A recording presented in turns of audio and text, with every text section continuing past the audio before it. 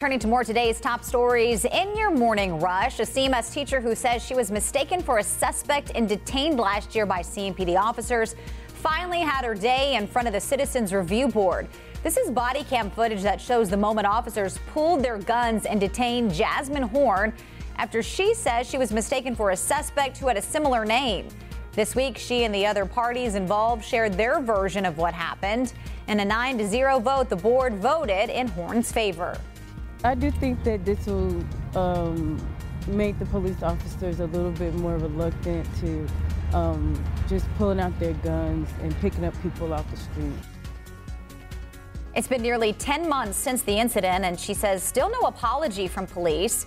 CMPD says the officers followed department policy. There's another Citizens Review Board hearing for this case set for next month.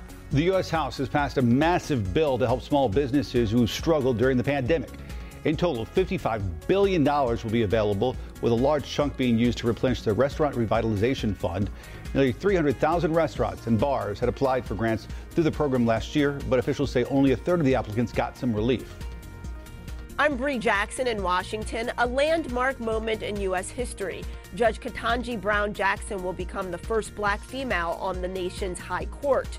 Judge Jackson was confirmed with bipartisan support in a 53-47 vote. Judge Jackson is now set to replace retiring Justice Stephen Breyer this summer. Sycamore Brewing Company suing a California-based brewery over a trademark issue. In a lawsuit, Sycamore Brewing says Stone Brewing stole its registered Keep It Juicy trademark for one of its beers. You can see the different logos on your screen. Sycamore is on the left, Stone on the right. Sycamore wants Stone to stop using the slogan. And that's it for your morning rush.